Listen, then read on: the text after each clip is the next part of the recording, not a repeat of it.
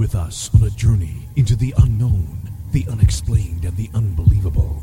We will test your senses and challenge your beliefs. A world where science and religion clash. Or do they? You will meet real people and hear real stories, but you will not believe. You will witness strange sights and hear strange sounds, but you will not believe. This is the New England Ghost Project. Come with us on a journey into the unknown, the unexplained, and the unbelievable. We will test your senses and challenge your beliefs. A world where science and religion clash. Or do they? You will meet real people and hear real stories, but you will not believe. You will witness strange sights and hear strange sounds, but you will not believe. This is the New England Ghost Project. Welcome to the nightmare. Good evening, everyone, and welcome to Ghost Chronicles Next Generation, the live edition. Woohoo! Yeah, that's it. I am Ron Kolick, your host, the gatekeeper of the realm of the unknown, the unexplained, and the unbelievable, the most handsome New England's own Van Helsing. Yeah. So I'm kind of like casual. And she's the blonde bombshell, Ann Kerrigan. Hi there. So I'm kind of casual today. Yeah, whatever. So I got kind my of coda. So I'm, it's kind of like kind of casual. I got this whole thing going on. Like, you watch the news and they have like these cool reporters that are like casual. On the field. Okay. So that's what I'm doing. And that's where you're going That's with where that. I'm going with this. Yep. So. We're not in the field. We're inside. Well, whatever. We're in the studio. So anyways. And we are live on TogiNet, ParaX, Planet Paranormal, EBC TV, the whatever it is, and the other thing. And we might even be on the Ghost Box. Who knows? If you give us enough time. The Ghost Box? Could happen. Okay. All right. But anyways, we actually hit a nice milestone. One episode of the show actually has 157,661 downloads. That's pretty crazy. One episode, yeah. Who knew? And you're in it, too. That's what's even amazing. I know. It's even more amazing that I'm part of it. Woohoo! Yeah. I think that's awesome. Some people have no lives. That's it. We just want to, thank everybody. Raise our glasses to you, even though raise they're our empty. Empty glasses. But thank you, because we couldn't have achieved it without everybody who's out there and listens to us every week on TogiNet and ParaX and all those different places. Of course, I downloaded 1,455,600. You downloaded all of them? So we only have 7 real listeners. Just kidding. Anyway. So we got a good show tonight. Of course we do. Yep, as usual. We are live in the studio. And you notice we've changed from last year. Yep. Yeah. We keep moving things around and trying different layouts, and someday we'll have a permanent set. Maybe. I don't know. I can only wish. Hopefully before I die. Hopefully.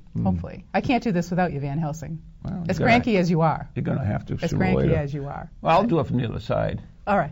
I'll be the floating head. Okay. Be like, it's like a talking head, floating head. Whatever. But we do have... Yes, we do. Have a show. We have a show to do, and we have a new cemetery tripping. I'm in a wicked mood. Yeah, you are in a wicked sorry. mood. Go ahead. We got to beat some sense into Van Helsing tonight. But at any rate, we are going to play a cemetery tripping for you from a fabulous cemetery in Barre, Vermont, where I visited. Oh, is this the new one you did? This is a new one. I was up there this summer. And Russ, if you could cue that up, that would be great.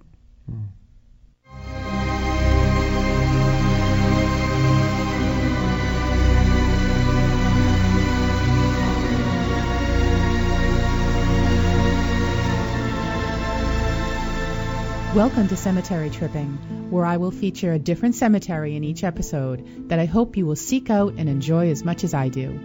As an avid taphophile, or lover of tombstones, I spend a lot of time in the local New England area in the beautiful and historic cemeteries we have here.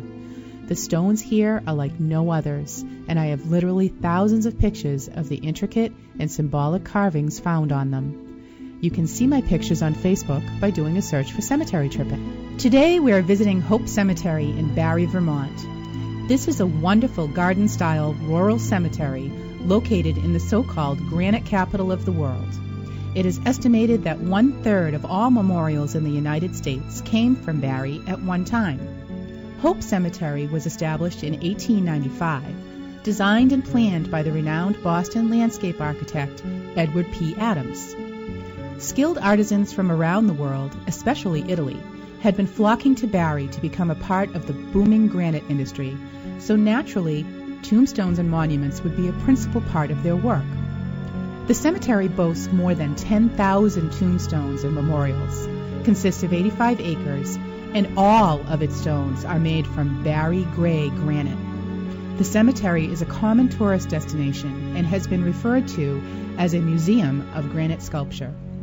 I was fortunate to be in the area this past August and see the amazing monuments there. Starting right at the front gate, you are greeted by two larger-than-life statues manufactured by Jones Brothers in Barre and are the depictions of the daughter of one of the sculptors, Luisa Ambrosini, when she was just 15 years old.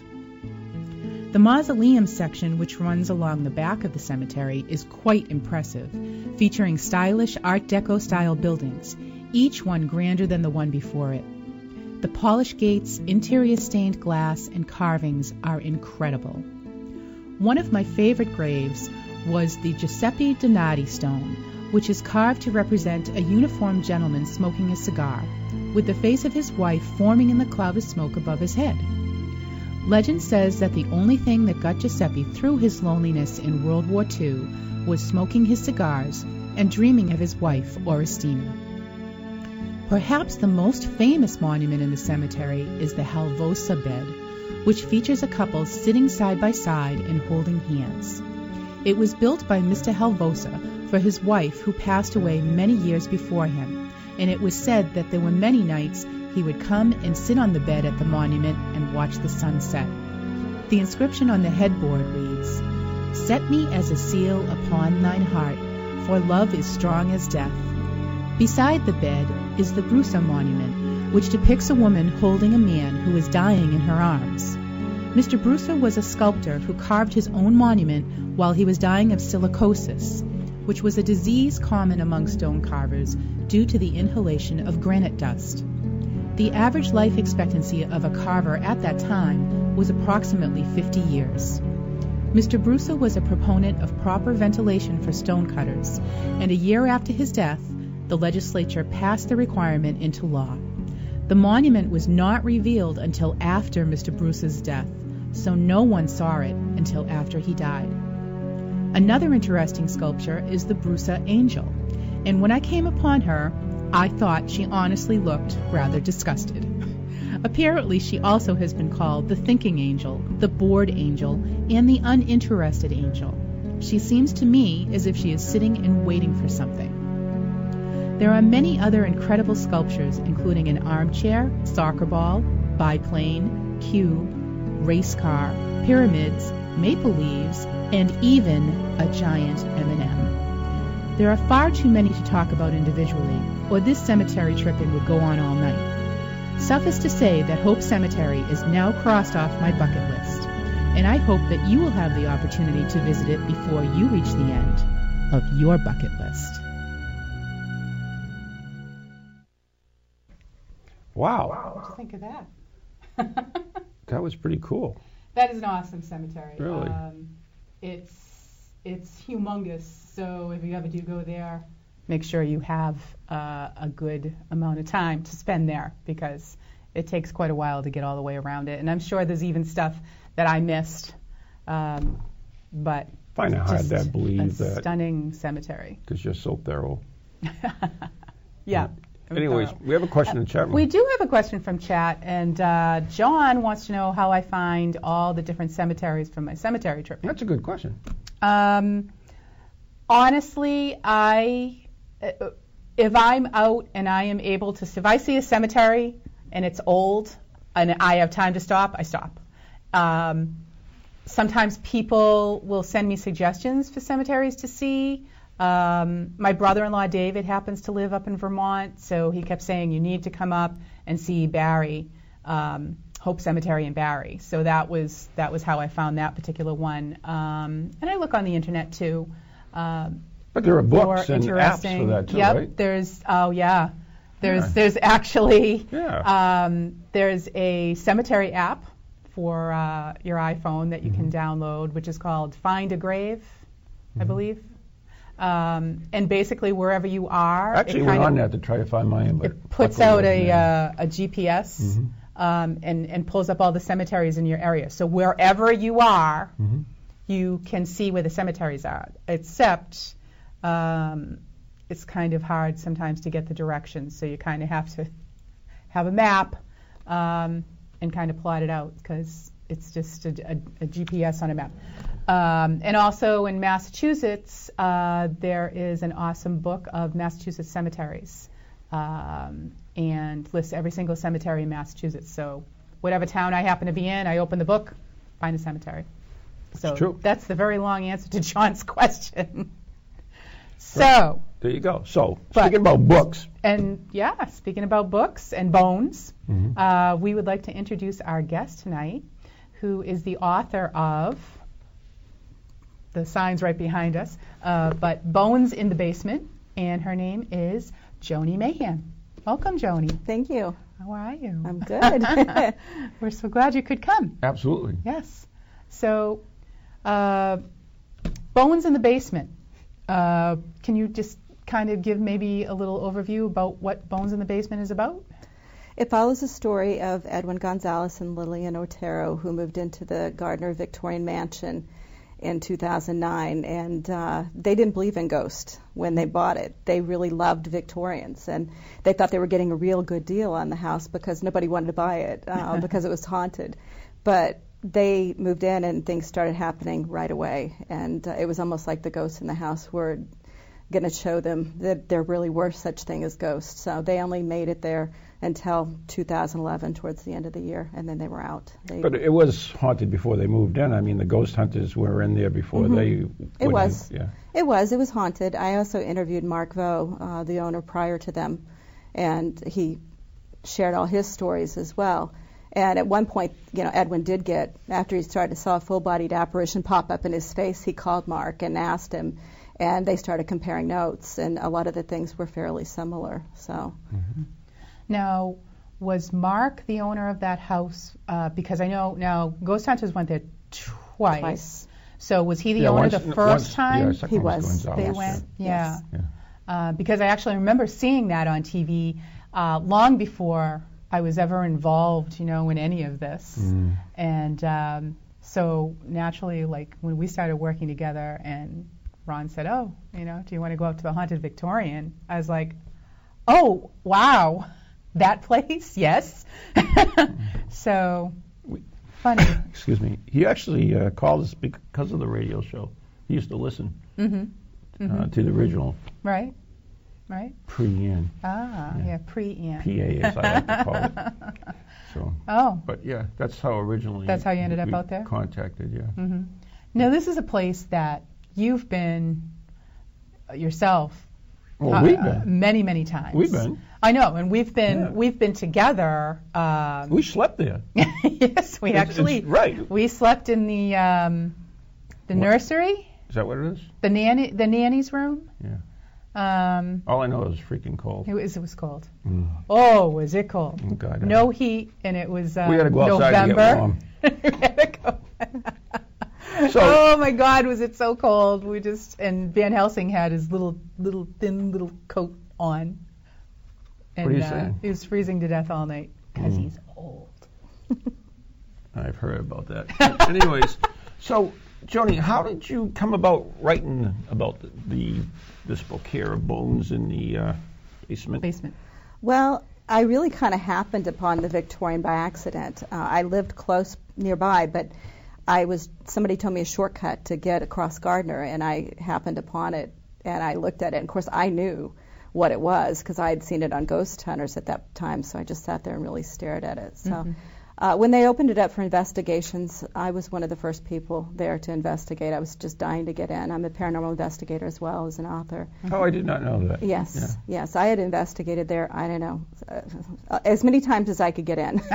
And finally they just befriended me because I wouldn't go away. So I became one of we call ourselves the Victorian groupies because, we love the house and we hang around there a lot. And I started helping out with events, and I really become friends with them after the 2011 Halloween event, and that was right before they moved out of the house. So I met them right after she had gone through that entire episode, and that's actually we were there, I think, right before. It was either right before or right after they had that Halloween event. I remember I met you guys there. Yeah. Yep. Because there was a horrible. We had an event. It was supposed to be like around Halloween, and Yes. we had the Halloween storm. The storm. And we had to The move it huge out Halloween another week. 2 feet of snow, right. So Yeah. we ended up there, and it was November.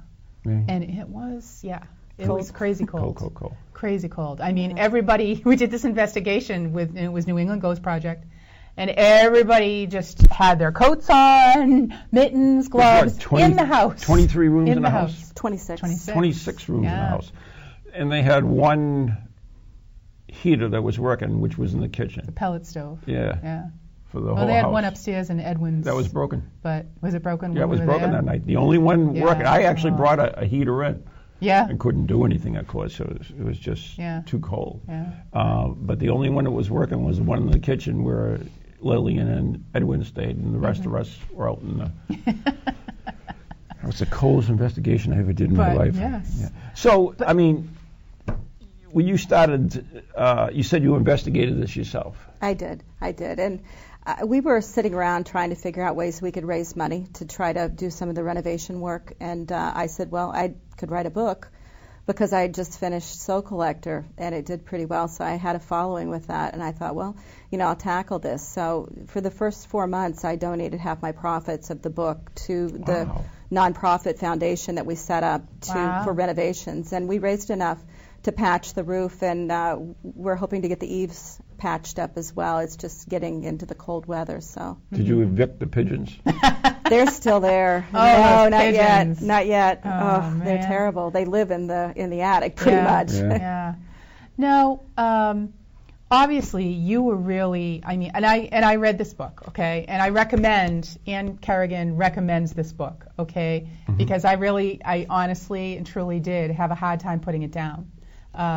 It kind of kept me on the edge of my seat, even though I knew all the stories, or most of the stories. Joni, you did a great job writing it, and I just, I couldn't put it down. So the good thing about the book too, Joni, Yeah. is this is a thick book. Right here. See, this is a thick book. Yeah. I've seen so many authors come up with a book probably this size here with many, many stories on different locations and everything. This is all in one location. Yeah. It's a thorough job on it, Yeah. which makes it fascinating. Mm-hmm. Now, obviously, you must have spent countless hours with Edwin and Lillian, the owners. Mm-hmm. I mean, to get all the insight into this book. Well, I knew all the stories inside and out already, but we decided I was going to really get into it and do some research. So I went down to the Historical Society, and I went to the library, and the librarian was really helpful. She gave me a thick stack of stuff, and there's actually some old wives' tales surrounding the mansion, or stories that aren't quite accurate, and we were able to dig through and find some of that information, and find other things like Maddie Cornwell, the nanny. She just disappeared off the censuses after 1880. And my friend Marion King is a researcher and historian, and she was able to find that her name was actually misspelled on the following censuses. So she died at 25 of a hip inflammation. Oh. So she must have felt like she didn't want to leave the house and leave the children, so that's why she came back and stayed. Now, I did notice in this book that Maddie seems to be, the common thread in terms of all the hauntings. Well, I think she was really the gatekeeper there. I think a lot of haunted establishments will have one entity that's kind of in charge, and they keep other ones from coming in, and she kept the peace, and she was there for a long time. I don't think she's there anymore. No. We think that they tried to do a house blessing after Lillian was pinned down to the bed after that final, and Maddie was inadvertently crossed over. So I haven't come in contact with her. I've tried. So are you a medium? I'm a sensitive with some mediumistic skills. I can tell you have somebody in here. Oh, really? Yeah, you do. You have a ghost in the building. Hear that, Russ? They just built it. Well, somebody followed you guys in then. No. Wow. No? What? Oh. Oh, yeah, maybe it's Emily. Mm-hmm. I hope it's Emily. That would be our good friend Emily. Cool. So can you tell the people, because obviously not everybody is familiar with the Victorian, can you talk a little bit about, how this house came about and just a little bit of history? Sure. The house was built in 1875 by S.K. Pierce, and he was a furniture magnate in Gardner. And at that time, Gardner was known as Chair City because they produced more chairs than anywhere else in the world. And his firm was actually number 3 in Gardner, so he was a very wealthy man. Wow. So he was self-made too. He grew up very poor, and so by 1875 he wanted a house that matched his stature in life.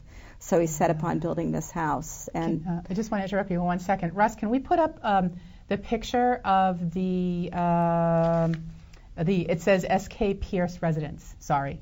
Go ahead. That's okay. There was already a house on that corner, so he had that house moved down 2 spots down, and he built his house on that existing foundation.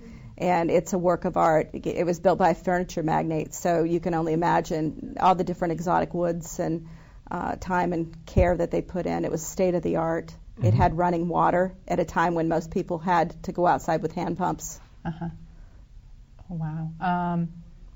We will actually, Russ, we just wanted the picture of the mansion itself, the S.K. Pierce residence. Please, thank you. Well, there's another one there, but that's cool. Whatever. This is the mansion in its current kind of dilapidated state. That's a cool photo. That's a picture by Jason Baker. He's a local photographer. Right. He does some really nice work. He does amazing stuff. Frank Grace also did a lot of photos for the book. Yeah. He went down in the basement with me and took pictures of the cistern and the kiln because it's so dark down there you can't get a good picture. Right. So both of those 2 guys did a lot of help with the book. Yeah, Frank is awesome. If anybody has a question for Joni, they can go in either the Pararex or the TogiNet chat, and we can still field them here now, even though we're video. Yes, we do. Yeah. We do have a lovely teleprompter. We do have a picture of the house in its heyday, though. I think we're still looking for that picture. It's looks like a postcard. Okay. Whatever. We'll find it. They'll put it up there anyways. So, yeah, that's not it. But okay, so he built this magnificent mansion. Right. And what happened over time? Well, it there kind it of is. Yeah. I'm sorry. That's there it. It is. In its glory. Wow, that's that is cool. Huh? That is the mansion in its heyday. Yeah. All 26 rooms of it with the Widow's Walk on the top. And it's. Where's the Widow's Walk? Well, it's Oh, yeah. I see it way at the top. at the top of the tower. I don't think I'd want to walk around up there, but. That's cool. So anyways. He actually had a tunnel across to his Yes. factory too, right? Yes, there was a tunnel that went across the street to his furniture factory, and it's actually been caved in. But the former owners, the Vos, found it and dug it up and went in and dropped a time capsule in it before they bricked up the opening again. Oh, So that we didn't know. yeah, Because we actually took one of those little snake cameras and we poked a hole in it and looked in it, but we couldn't see anything, just rubble. Well, yeah, if it was Not binding if either. it was caved in. But so there's also, when we were there was a story of a character by the name of Enos. Are you familiar with that story? Oh, yeah. Eno Sari. He died April 9th, 1963. He was a Finnish descendant, and he lived in Gardner. He was a mechanic and a World War II veteran, and he had some serious injuries in the war. They say he had a metal plate in his head that caused him severe headaches. And he drank quite a bit. He was very fond of his moonshine. Your type of girl. Guy. Whatever. Girl. Whatever. But on April 9th, 1963, the Gardner Fire Department was called because they were seeing smoke and fire coming in through the windows. So they went in and they found him deceased on the bed. He was burnt, the bed was burnt, but the walls and ceiling were completely untouched. Right. So at the time they labeled it spontaneous combustion, but if you look at his death certificate, it's smoke inhalation and third-degree burns. Right. So more than likely he was drinking moonshine and dropped a cigarette and burned to death. Right, because that was one of the stories that he died of spontaneous human combustion. But if you go back and actually look at it, like the death certificate doesn't say that at all. Right. He did die by a fire, so I mean that part was But, right. you know, why did the house not burn down at that point? You know, it's all wood. So, I mean, there could be a paranormal link to it, and the fact that, you know, maybe somebody stopped the fire from continuing. Could be. Yeah, it's cool. Now, we on one of your investigations there, Yep. you captured a great. It actually is technically not an EVP. Not an EVP. We call it an audible because you heard it live, right? At the time. At the time. So, do we want to play that now? Sure. You're in charge. Whatever you want. I'm in charge. Sure. All right. So. We actually have 3 audibles, and the first audible is the full-length raw recording. So let me set it up before we do play it. Okay, before we play it, Ron's going to set it up. Basically, we were up in Edwin's and Lillian's bedroom on the second floor, which is in the back, and we were all there. And what I did is because we were trying to contact Enos, I took a shot glass of Jack Daniels and put it on a glow-in-the-dark planchette, because it wasn't dark, you know. Besides, whatever. So we stuck that on the floor, and then we kind of talked to Enos about it, and this is what you're going to hear, and then we'll go from there. Okay, all right. So, Russ, could we please play audible number 1? Enos, seriously, I mean, there's a good shot of whiskey there. I mean, I can smell it. Jim, you can smell it, right? Oh, it smells delicious. And you know it's a lot better than the rock that you used to drink. You can almost taste it, can't you?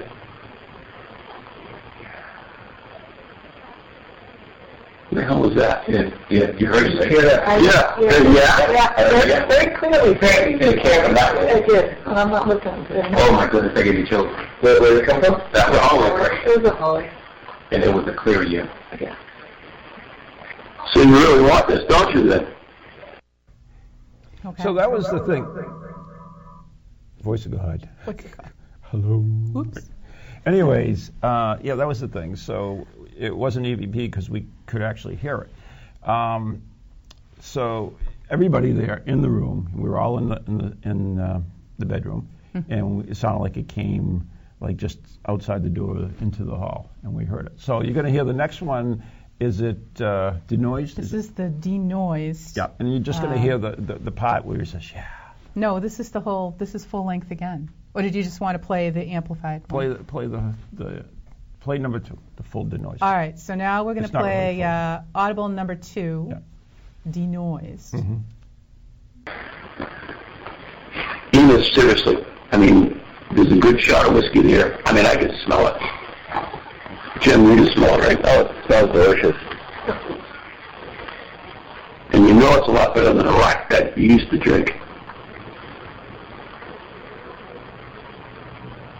You can almost taste it, can't you?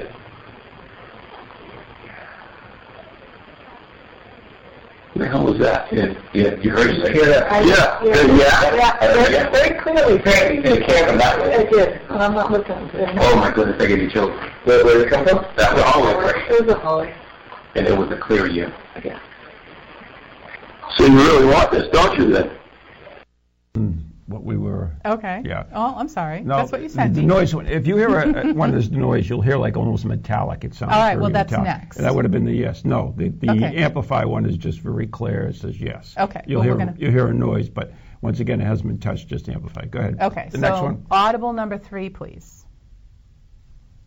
You can almost taste it, can't you?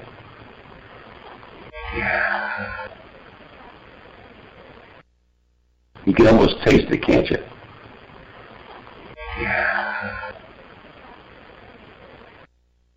You can almost taste it, can't you?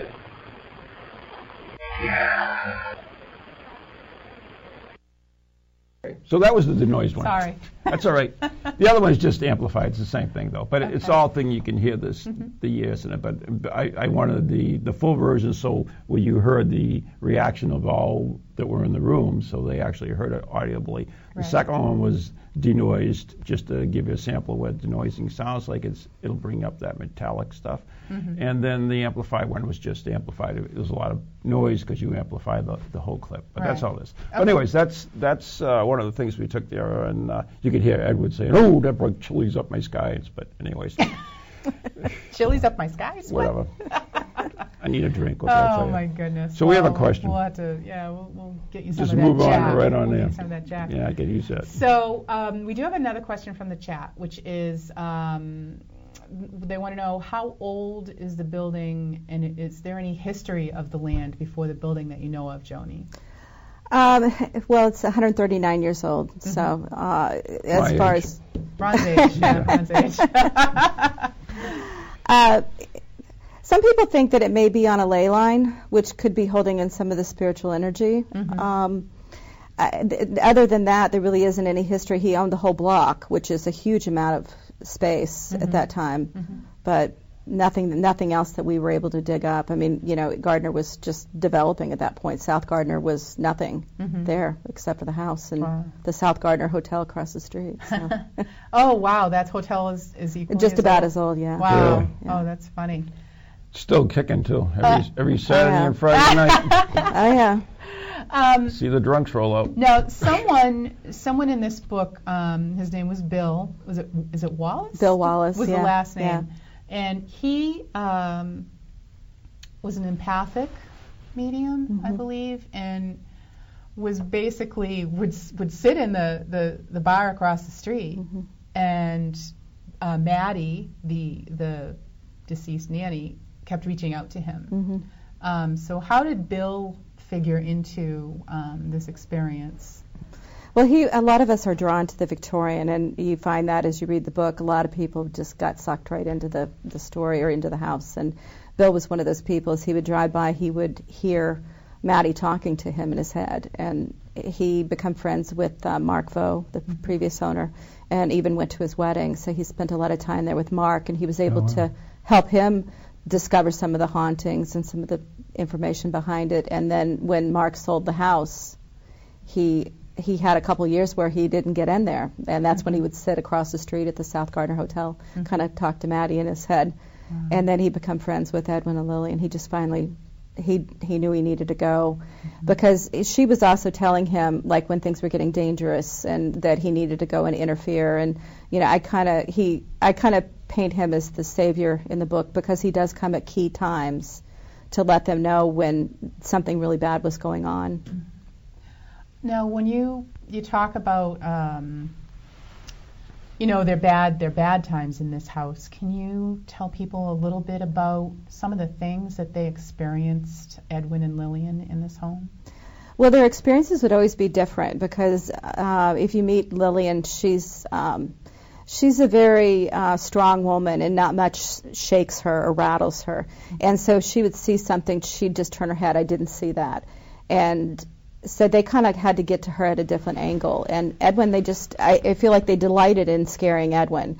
And it was like Chinese water torture. They'd wait until they got comfortable, and then he'd have a full-bodied apparition pop right up in his face.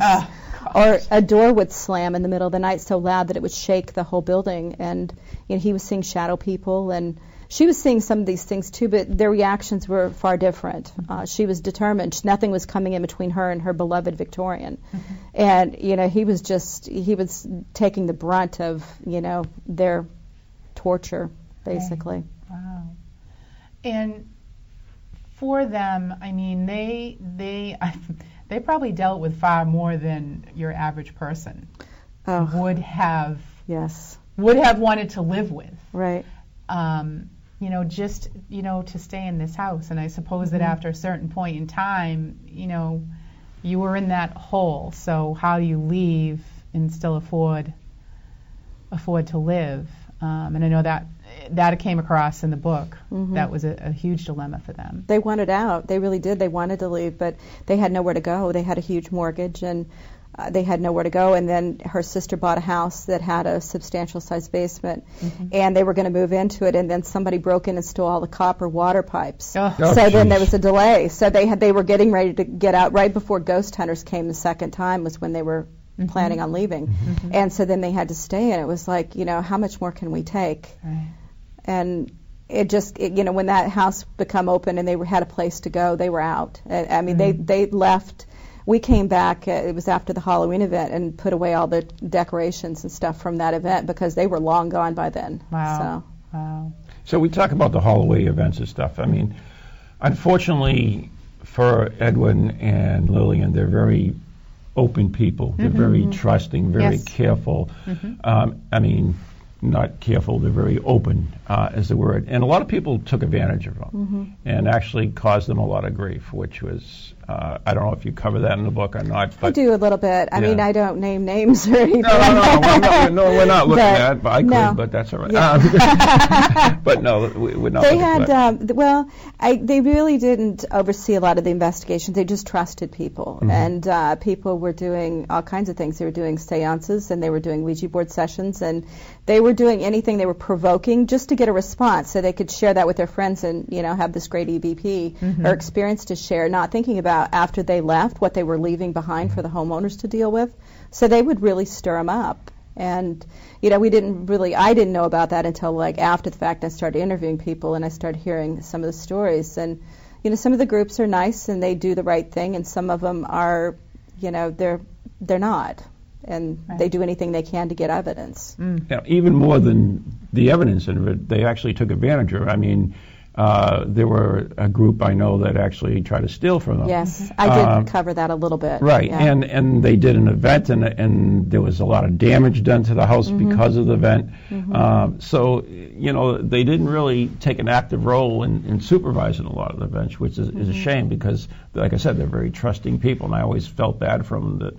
And I always told them, I says, you got to be careful who you let in. But they were so interested in it, and so so I always felt really, really bad for them on that end of it.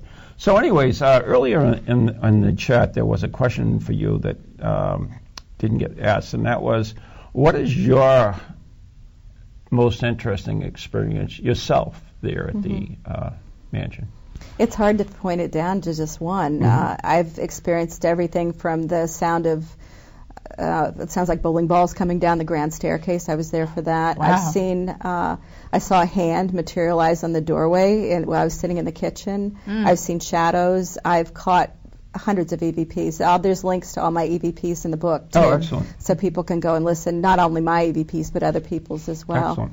But I've spent the night there 4 times, and that was an experience. I'd say, if you wanted to talk about the most exciting experience there, sleeping in that bed and laying there dark and quiet, and you hear footsteps starting in the hallway, and they come up and they come to your bed, and then they walk around to the side of the bed right next to where your head is, and you open your eyes and there's nobody there.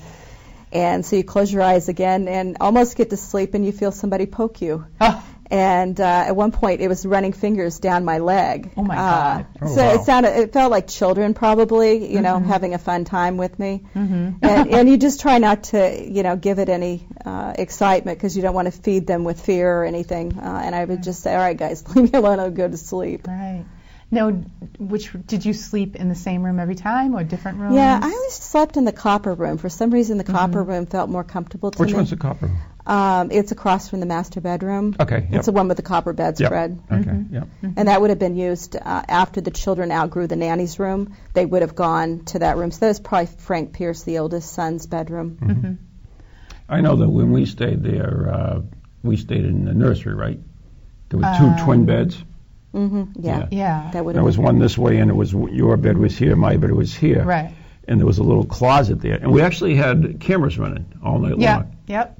We set up a camera, but I did not have very good audio, Which unfortunately. killed, because during the middle of the night, first of all, it was so Here's something, freaking of course. cold. You're right. I heard something by Ann's bed, because there's like a dumbwaiter there, I believe, next to the bed. Is that what it is? A closet or a dumbwaiter? Tiny. And we heard the noise from there, and the creaking of the door and everything else. I was like, Well, you heard it. Well, you were sleeping. I was asleep. What can I tell you? But anyways, and I was there like, I can't talk because I was so freaking cold. And that's under the covers. But yeah, we heard it, and I'm saying, okay, we get the camera running. I'm not going to go up. I'm not going to jump up or anything. I'm just going to let it run. We're going to get some cool evidence. What happened? I didn't see anything on the Nothing. video. I didn't see anything on the video. I'm sorry. Yeah, it was amazing. Should have brought a better microphone, but I don't know. I thought it would cover it. I really thought we had it because it was like, I heard that very clearly, and I'm like I said, I was under the covers because it's so freaking cold, and it's like, okay, I'm not going to do anything. I'm just going to let it go, and I know we'll get the camera on, and we're going to get this. Oh, there's a picture of the red room. Oh yeah. Oh, and there's Joni. I'm sorry. I apologize for that picture. It stretched it out. I guess it did. The red room was where they believe a prostitute was murdered. Yeah, but it's interesting because going through the historical records and documents, there was no woman that died in that house that wasn't a Pierce. So it was never a brothel. That was another one of the legends about the house. But it was a boarding house for a number of years. And after the Depression, it got a little seedier, and so maybe prostitution did happen there. But if she died in that room, she was carted off somewhere else because no death was recorded there. Right. But every psychic medium that comes in there feels her in that room. Right. So there's got to be something to it. And they well, maybe she just, a street ghost that came in, and she likes the place, and maybe. No, seriously. I mean, Well, we run into that a lot of times in investigations. Yeah. They kept saying, and I did notice in the book that they felt, if anything bad happened near that staircase, it was that woman. They felt that she was very violent. And it's funny because different psychics pick up different things. Some people saw her as very sad and a victim, and other people saw her as very angry. So there is an angry woman there, but it's hard to pinpoint who it is because you can ask 10 psychics and they're going to tell you different things, so and there's no evidence behind it. That's the interesting thing about ghost hunting in total is that you get, especially when you open a place like this and you have many people coming in, sometimes stories develop where there's absolutely no truth to it at all, but it becomes a legend. It might get posted on the internet, and it goes on and on. It's basically an urban legend that becomes real because there's Edwin and Oh, yeah, Lillian. That's Edwin and Lillian Yeah, on the it's a good screen picture. now. Yeah, that's true. And I mean, and one of the things, too, is there was so many paranormal groups in and out of here. And, people bring things with them and bring more stuff in sometimes, and they don't know brought a heater. Bring a heater in. Do we want to play one of those little clips that from when New England Ghost Project was there? Yep. Maybe we could. You were there, right? Yes, I was there. I was taping. There you go. I have my camera. Oh, wait a minute. We have one you doing dowsing rods, right? Yes. Let's play that one. Russ, can you play Ann's the one? got little sock puppets it's, on. third floor housing. It's not sock puppets. Whatever. Look like sock. What should we talk about? Is there a male spirit in here? Can you make the rod stop if there's a male spirit in here? Thank you. How about a female spirit? You make it point in a different direction for the female spirit? Thank you. Shall we go for broke or ask for children? Yeah.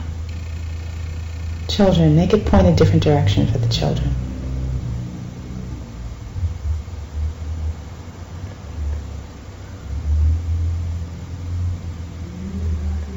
All right, maybe there aren't any children up there. Oh, okay. Is this where the man paces in front of the window?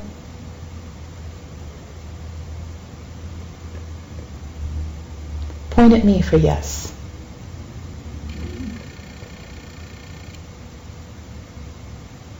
No. Nice pointing at you too. Thank you. So why don't you explain that clip? We already had questions from the crew and everything. It's rather odd looking because... You had a sock pocket on. Yeah, I have a sock pocket on. What I have on my hand, because it's freezing, it's a fingerless mitt. It's a fingerless glove. So Karen Ruck and I were up on the third floor with dowsing rods. That was a dowsing rod that you saw. And we just each took a rod. Usually you hold two in front of you. Mm-hmm. So we were each holding one, and I set up my camera just to tape my hand while we were in the room. So what happens is the dowsing rod, moves freely in a circle. So when you're asking questions, like I was asking specifically, if the answer to this question is yes, make the rod stop, which of course it immediately stopped. And then it pointed a different direction when I asked if there was a female in the room. It had no response for the children. And then the last question was, are you the man who paces in front of the window? Because someone we were with that night or the prior investigation had talked about, he was a neighbor, and he said, I see a guy, he thought it was Edwin. I see a guy, he looks like he's working out in the room upstairs because he's back and forth in front of the window. Mm-hmm. And Edwin's like, there's no lights up there in that room, so I don't know what you're seeing.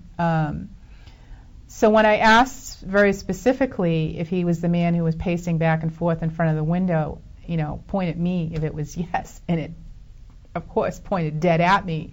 And I said, something, which I had to cut out because we're PG. Oh, we are? They were supposed to be. Oh. So anyways, so that was kind of like, whew, okay. And we doused for quite a bit longer, but that was just an example of some of the really direct answers that we got in that room. That's pretty cool. I know, it looks a little funny, but... No, I liked it. I enjoyed it. Now, Joni, you wrote this other book as well, which is The Soul Collector. Yes. Okay, and that was previous to this Previous to that. Okay, so you want to give us a little synopsis of that book? Sure. It's based on my true paranormal story, which really got me into ghost hunting. Mm-hmm. And I went to an investigation somewhere that was could be somewhat dangerous, and I went in a bad state of mind, and I picked up a very negative attachment, and it followed me for months. And it's really my story, me trying to get this negative attachment that was hovering over my shoulder 24/7 away, and it was really scary. I was living by myself and having to go to my house, and he was there all the time. So it's kind of a what not to do about ghost hunting. A lot of people go, they just go out and they check out these places like, oh, this is cool, let's go to this old prison, and there could be some really bad entities hanging out there. Mm-hmm. So you have to have your what ifs in place. What if something follows me home? What am I going to do? And I didn't. So I really wrote that hoping to help somebody else, and I've had a lot of people contact me since that point. So excellent. I hope I've gotten some awareness out there that it's not always fun and games. No. You're talking to dead people. Yeah. So if somebody wanted to contact you, where could they? Oh, I have a website, JoniMahan.com. You want to spell that for us? JoniMahan.com. And my books are all on Amazon.com and BarnesandNobles.com. And people can find me on Facebook, too. I accept most friend requests. Nice. Yeah. And now this was actually your first nonfiction? No, well, Soul Collector was my first. That was, my first one. So that was not, I didn't know if you, true story. So that was your actual story. It wasn't, okay. Wow. But I have 8 books now. Mm-hmm. So you have 8? I do. Nice. I have 8 God books. Bless you. Yeah. I'm a very prolific writer. That's awesome. I have several fiction series, paranormal fiction, of course. Wow. So. That's nice. Well, I'm telling you, I thoroughly enjoyed this book, and I would definitely urge people to pick it up because I just couldn't put it down. So what is happening with the Victorian Mansion? It's sitting. It's empty. It's abandoned again. It's spent almost as much time abandoned as it has spent with people in it. And nobody's living there. It's cold. There's no water on. The electric's on. But a caretaker, Marianne Luoma, goes over periodically and checks it and makes sure everything's okay. And, Edwin and Lillian do come and visit sometimes. And that's about it. I mean, they can't do any investigations there. They were shut down by the town. They had some safety protocols that they wanted them to meet, like lighted exit signs and handrails and whatnot. So before they can open it up for investigations again, they have to have those guidelines met. Mm-hmm. So, but, for now, our goal was to get the roof patched up because water was pouring in every time it rained. And so we've secured the roof. Mm-hmm. It's not a new roof, but it's at least keeping it dry mm-hmm. inside. So next step is to fix the eaves, and then if they do have a GoFundMe account set up, and they can find it on either on my Facebook page or I think it is on my website as well, or hauntedvictorianmansion.com. Wow. Should be there as well. So people can donate to help do the renovations. Mm-hmm. And it's truly it's a gorgeous home. Mm-hmm. It's just right. But there has been some money pit, backlash on this as well. I mean, you're Mm-hmm. fundraising for this. They said, with all like fire departments and police departments, why would people raise money for a house? And I think you kind of brought that out in the beginning. Why would they?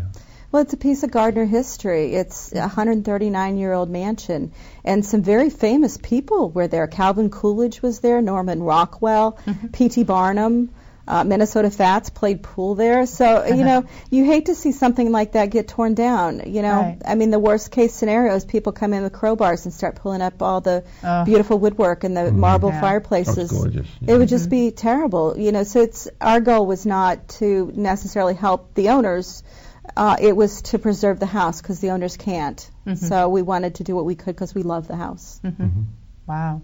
It's just an amazing example of Victorian, architecture and the opulence of that time. Mm-hmm. And I mean, the ceilings are, I don't even know how high, 10, 12 feet. I think they're at least 11 feet. Yeah. Yeah. And it's fireplaces are awesome. Yeah.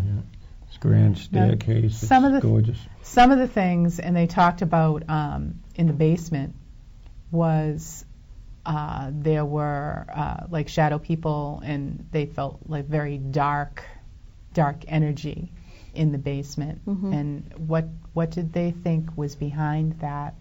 There's a lot of theories. My personal theory is I think it was the youngest son, Edward. Mm-hmm. He basically turned the house over to somebody in the 40s, and Jay Stemmerman allowed him to stay in the house.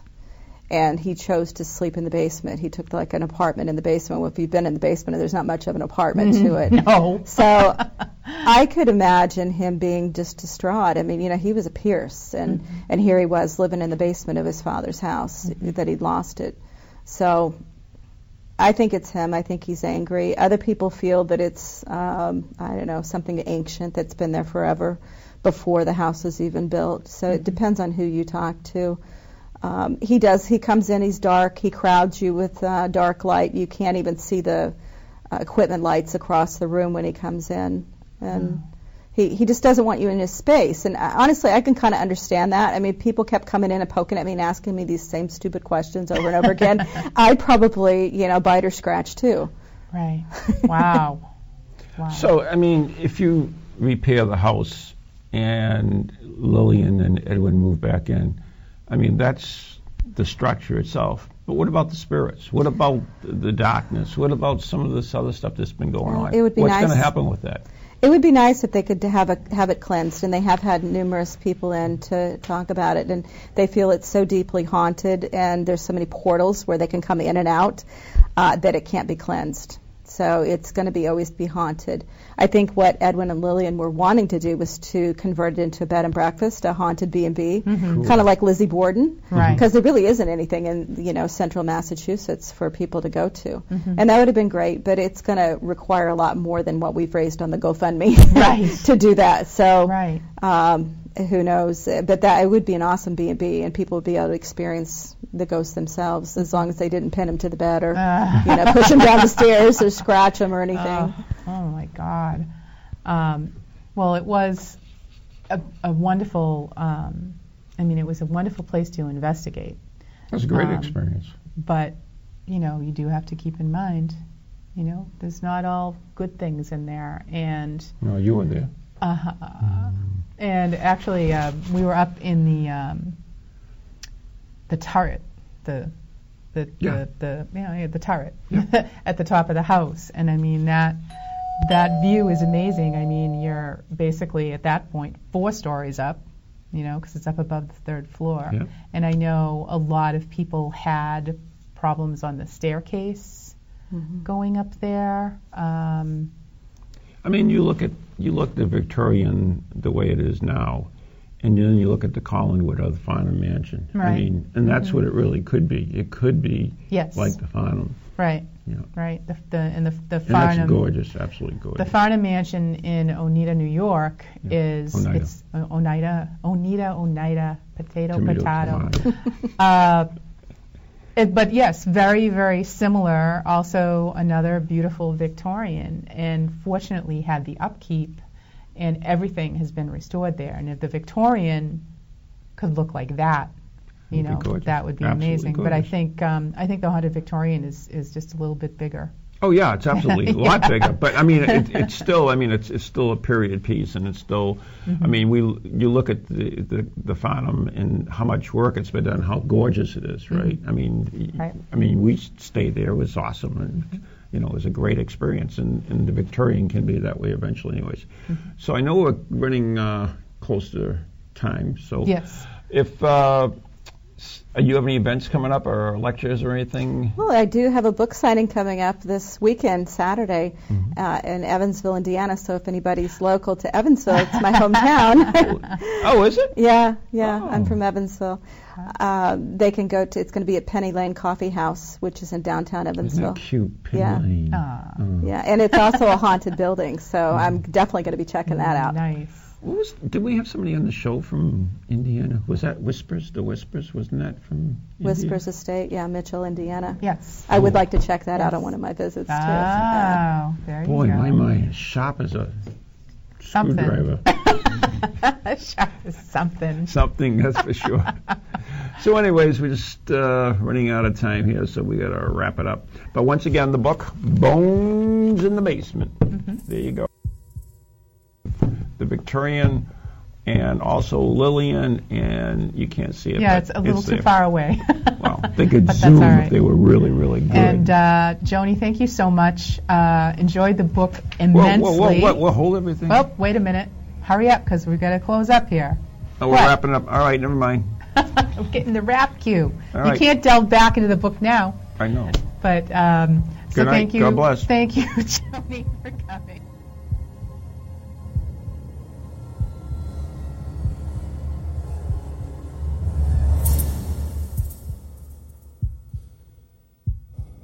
From ghoulies to ghosties, long-leggedy beasties, and things that go bump in the night.